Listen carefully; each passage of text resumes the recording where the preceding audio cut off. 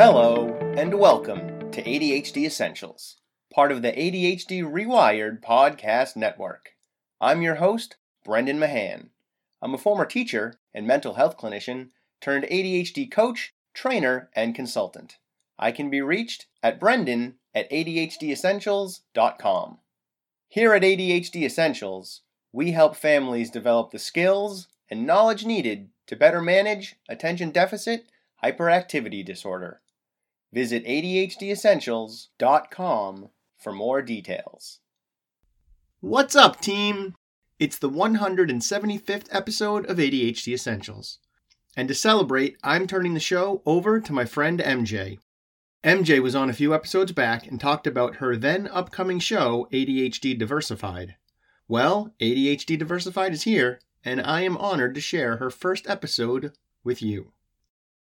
In her premiere episode, MJ talks about why she started the podcast, the expectations and cultural norms that come with being visibly Asian, how those expectations don't always allow for talking about weakness or struggles, and what it has meant for her to navigate undiagnosed ADHD while being grouped into a stereotype. All right, let's get rolling.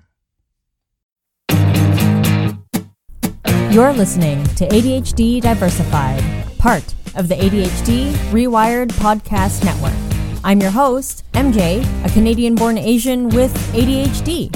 Here on ADHD Diversified, we're not just sharing stories, we're diversifying the voices, the experiences, and the way we share those stories. We know ADHD is not defined by skin color, ethnic background, or where we are on the globe. But how we navigate with our ADHD, if it gets recognized at all, can be determined by our environments, upbringing, and culture, especially in underrepresented communities. It's not just about awareness, it's about opening the conversation and turning awareness into acceptance. Because no matter who we are or where we are from, we are all allowed to ADHD in the unique ways that we do. Well, transitions are hard, so enough with the intro and let's jump in.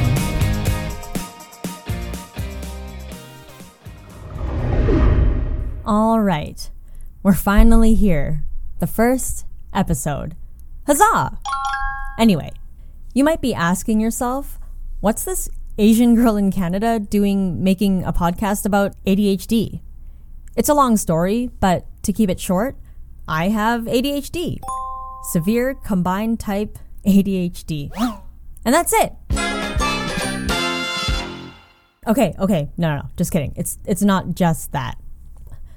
I'm a high school dropout and a first-time college dropout. So for me, a visibly Asian woman who was born and raised in Canada, I was expected to fit the stereotype or the model minority, as it were. You know, a quiet, obedient overachiever, and just be normal. Whatever normal means. Nope, I'm just not any of the above.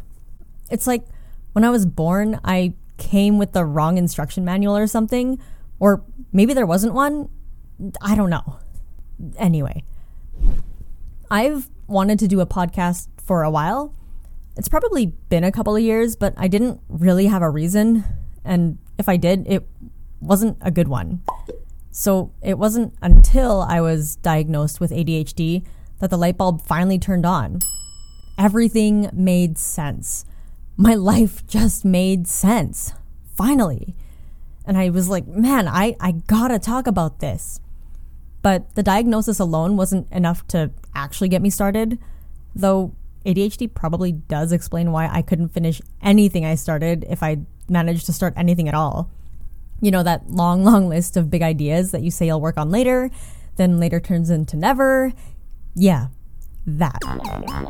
So like any curious brain, I did a lot of research. I probably had way too many tabs open at the time, and actually that hasn't changed a whole lot, so moving on.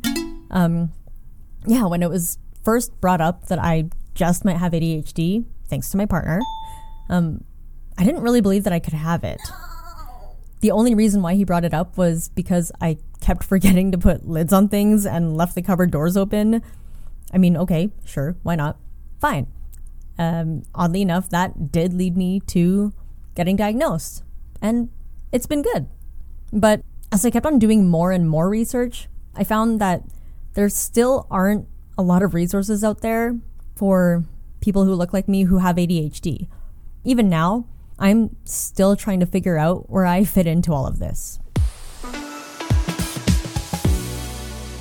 Acceptance was and still is a long road, and it can be really grueling at times. But at the very least, ADHD became the answer to the burning question I'd been asking myself for years, which was, what is wrong with me? It's not an uncommon question that I've heard. I've heard a lot of other ADHDers say they ask themselves the same thing. It was kind of nice not to feel so alone in that, because, yeah, it really stuck with me for a long time. Unfortunately, in my experience, and with so many other ADHDers that I found in the greater Asian community, mental health was not up for discussion, let alone a discussion about ADHD. Because in some Asian languages, there aren't actually any words to speak up about it or even describe what's happening or what someone's feeling. Basically, there's certain terminology and vocabulary that doesn't exist for that, other than like maybe calling somebody crazy, which isn't helpful. So for me at least, I never heard about it. We didn't talk about it.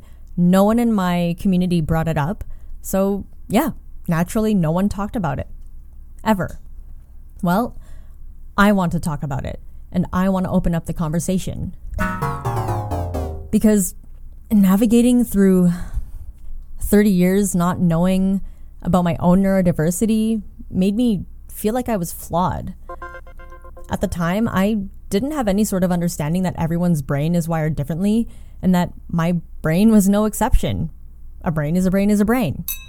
Sure, it was a bit of a running joke in my teens and my early 20s that I could have ADHD, but it was just a joke, right? I didn't take it seriously. But when the time came when, I might have wanted to consider an assessment for ADHD, I went through that checklist over and over. Just, the basic stuff. Easily distracted, check. Fidgeting, check. Feelings of internal restlessness, check. Talking, interrupting, or blurting out things, oh yeah, check. Procrastination, check. And, oh, what's that? Right, check. So, looking back, the signs were clearly there, but if there's anything I know I've been good at, it's probably denial. But why would I say that? Why was I so closed off from the idea that I could have been the owner of an ADHD brain? That's a really loaded question for me, so I'm just going to cut right to it. Being visibly Asian comes with a stereotype. It follows us, and to some people, it defines us. Or, well, I know some people think it's supposed to define us. Not. And when we don't meet those expectations or those standards or whatever, which I did not, we end up being left in the aftermath of shame because we don't fit. We don't match the stereotype. Yeah, there is a lot of shame around that. And let me tell you, I missed the mark. Not missed. I'm sure if I were a boy growing up and not have been a person of color, maybe there would have been a higher chance of getting recognized. Instead, I was left to my own devices. I was hyperactive, fidgety, disruptive. I didn't follow instructions, like put up your hand to answer a question. No, why would I do that if I'm gonna lose a thought seconds later? I might as well get it out now. I'm not the only one that does that, right? Okay, so other than that, take this for example. When I was in elementary school, my teachers had their creative ways of dealing with me, I guess. The typical ADHD boys were usually sent to the office even after, 3 or 4 lectures or getting yelled at, or they would just end up in detention. Now, if I was the one, being a brat or causing a ruckus, what they would tell me is, "Oh, honey, I forgot something in the principal's office. Can you go get it?" I always got really excited because it was like, I'm going on an adventure. Yay! I get to get out of the classroom. Yay! I didn't tell my teachers that, but it was exciting for me. Woo! So every single time, I was more than happy to duck out of the classroom. Well, go to the office? Nah, that didn't happen right away. Again, following instructions, I couldn't follow that either, apparently, because, I never went straight to the office. I'd wander the halls and skip a couple laps. Even the librarian wasn't surprised to see me stumble in after a while. It happened often enough. She'd be like, "Oh, you're here again. Where are you off to?" So I'd tell her that I was going to the office, or sometimes going back to the classroom, and she'd let me peruse the books for a little bit, and off I went again. Oops. Eventually I'd end up where I needed to be, but it was kind of confusing though, because I never actually brought anything back for the teachers. But again, I guess that's just how my teachers dealt with me. Let hyper little MJ run the halls and burn off some steam. Secret, it didn't help that much. So even though I was quirky and kind of annoying, I imagine, daydreamy and pretty interruptive, I was a smart kid and I was a good student. When junior high and high school came, I was a mess. I couldn't keep up. It just sucked. I didn't have a good time. Looking back, again, it just makes so much sense. Yeah, the hyperactivity went down by then, mostly. But my executive functions, or their lack of, were pretty strongly reflected in my report cards. It's not uncommon either, from what I've heard. So these are the things that I saw on my report card. Participates in class, doesn't hand in assignments, does well on tests and exams, missing homework, has potential, would do better if they just applied themselves. So to my translation, lazy. Not an awesome feeling to walk around with when you can't pinpoint why things are just so difficult. It's not like I wasn't trying. I was. And if pretty much everyone else could get by then, I could too, right? But that ADHD brain of mine, unbeknownst to me, played a really big part in that. So, again, I was not the stereotypical Asian. Actually, I became labeled pretty quickly as a terrible Asian. Yeah, that's a thing too. Bad at math, homework not done. What do you mean you can't help me with my homework? Even my teachers agreed. Yeah, that sucked. I wanted to get help. I knew I needed help, but I didn't really know how to find it. I didn't even know how to ask for it. And when I finally did ask for some kind of help, it got thrown in my face. Aren't you supposed to be able to help? Or if you just did the work, you'd be fine. Okay, whatever. I guess I'll just do it. Nope, that didn't happen either. Even the thought or a slight mention of wanting help, any help, especially from somebody who looked like me, who's supposed to be an overachiever and keep quiet, be obedient, and not speak up, there was just so much shame around that. It was really hard to deal with. There were comments like, "You really aren't like the other Asian students, are you?" Ugh, great. More shame. Thanks. Eventually, I just stopped reaching out and speaking up because it made me look flawed or faulty or something. And it wasn't just shameful for me. I worked really hard to make sure that I appeared at least half as normal as my peers, the whole fitting in thing, because Particularly among Asian families and stuff, any kind of shame can extend to the rest of the household, the rest of the family, and then that family as a whole can get shamed by the community. There's a certain standard almost that needs to be kept among an inner circle. So looking for help, especially professional help, and even more so like mental health support, is generally viewed as some kind of character weakness or a flaw in someone's upbringing. And if it's a kid or a teen, well, then that reflects badly on the parents. So even if someone is seeking mental health support or is, say, taking their child for some kind of external support, again, a lot of effort can go into keeping that quiet. There are people out there, even people I know, who won't tell their families, whether it's their parents, maybe their spouse, their children, or all of the above. Speaking up back then was not an option. And today, the silence continues, and suffering in silence sucks. What better way to not bring any embarrassment or shame other than to stay silent? Unfortunately, it really is the only option some people have, because the worst case scenario involves losing their family or even their community. But hey, at least everyone else is happy, right? And we get to fit the mold for a little bit longer. Not a good time. Honestly, it didn't surprise me at all when I heard that in the United States alone, Asian Americans are 3 times less likely to look for support in their mental health compared to any other racial or ethnic group. And in Canada, Asian immigrants, including South Asian and Southeast Asian, were also less likely to use any kind of mental health service.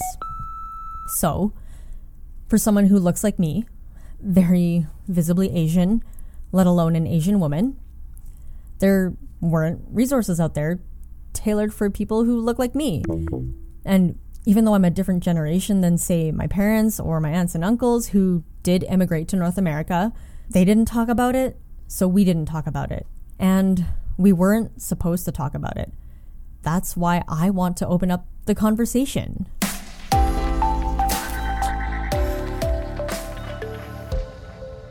When I was a teen, I felt like I was crazy. There was so much shame around not being as, able as my Asian peers were.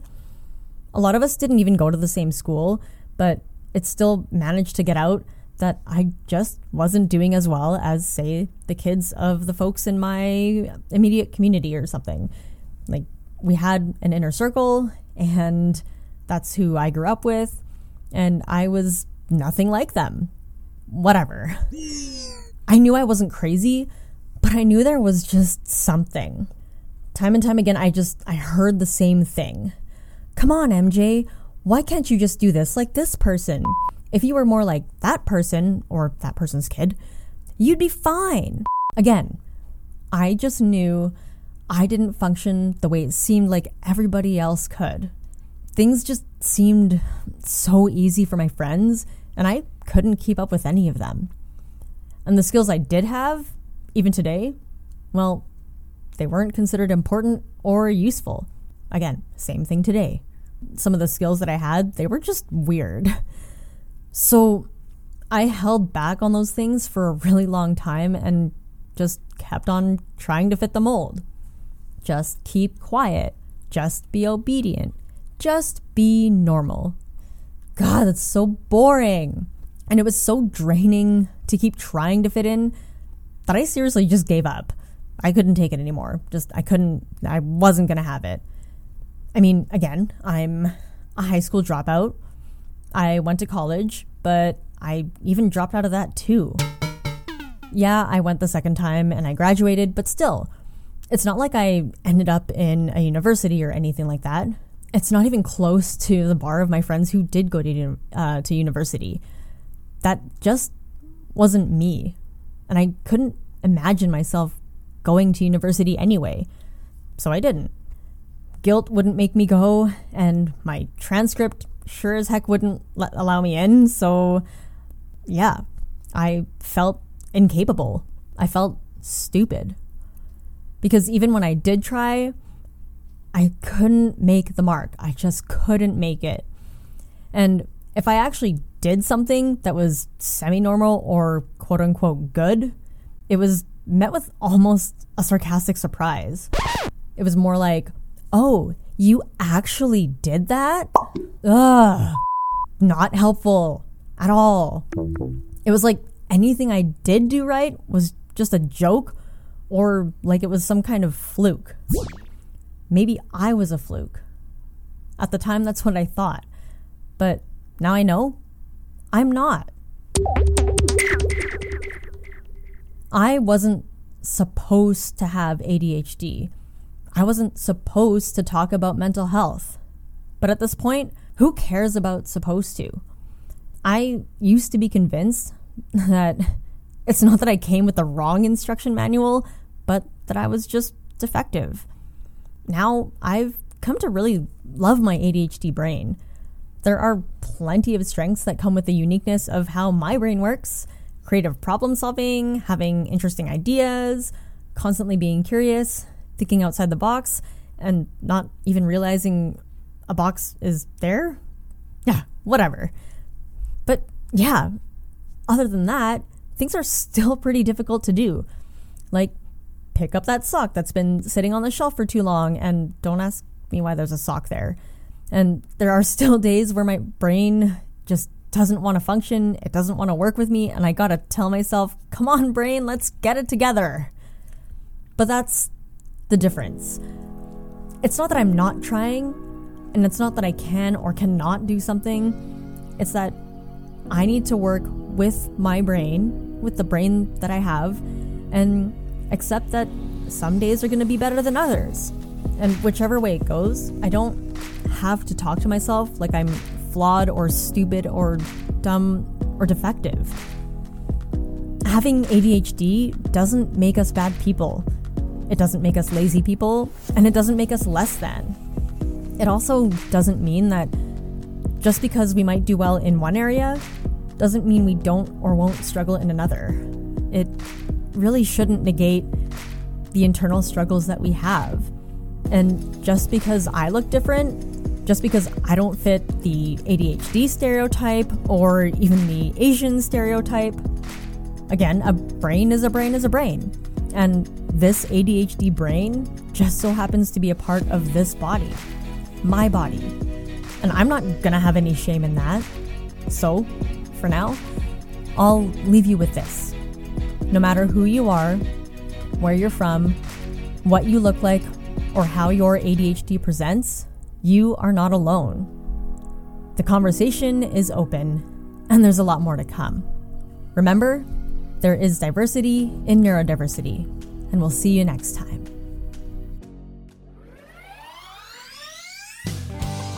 Hey friends, it's MJ again. We've come to the end of today's show, but if you're still here, thanks for hanging out today. Head over to our website to find show notes and resources for today's episode. And if you have a unique ADHD story you'd like to share, head over to ADHDdiversified.ca and fill out the form at the bottom of the page. There, you'll also find the other podcasts that are on the ADHD Rewired podcast network: ADHD Rewired with Eric Tivers, ADHD Essentials with Brendan Mahan, and Hacking Your ADHD with Will Kerr. Oh, and there's another new addition to the Rewired podcast network too. Check out the ADHD-friendly lifestyle with Moira Mabin. You can find it all at ADHDdiversified.ca. Remember, ADHD is not defined by skin color, ethnic background, or where we are on the globe.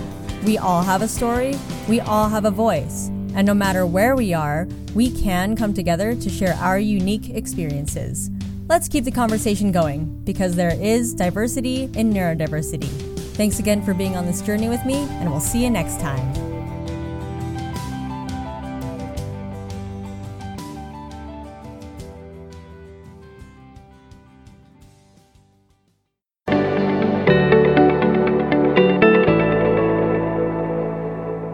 Hey, you're still here. Nice. Thanks for staying focused all the way through. If you have any thoughts or questions about today's episode, feel free to email me at brendan@adhdessentials.com. And don't forget to check out the website adhdessentials.com, and visit our Facebook community. I'm looking forward to talking to you again next week. In the meantime, keep focusing on improvement over perfection. 10% better is all you need.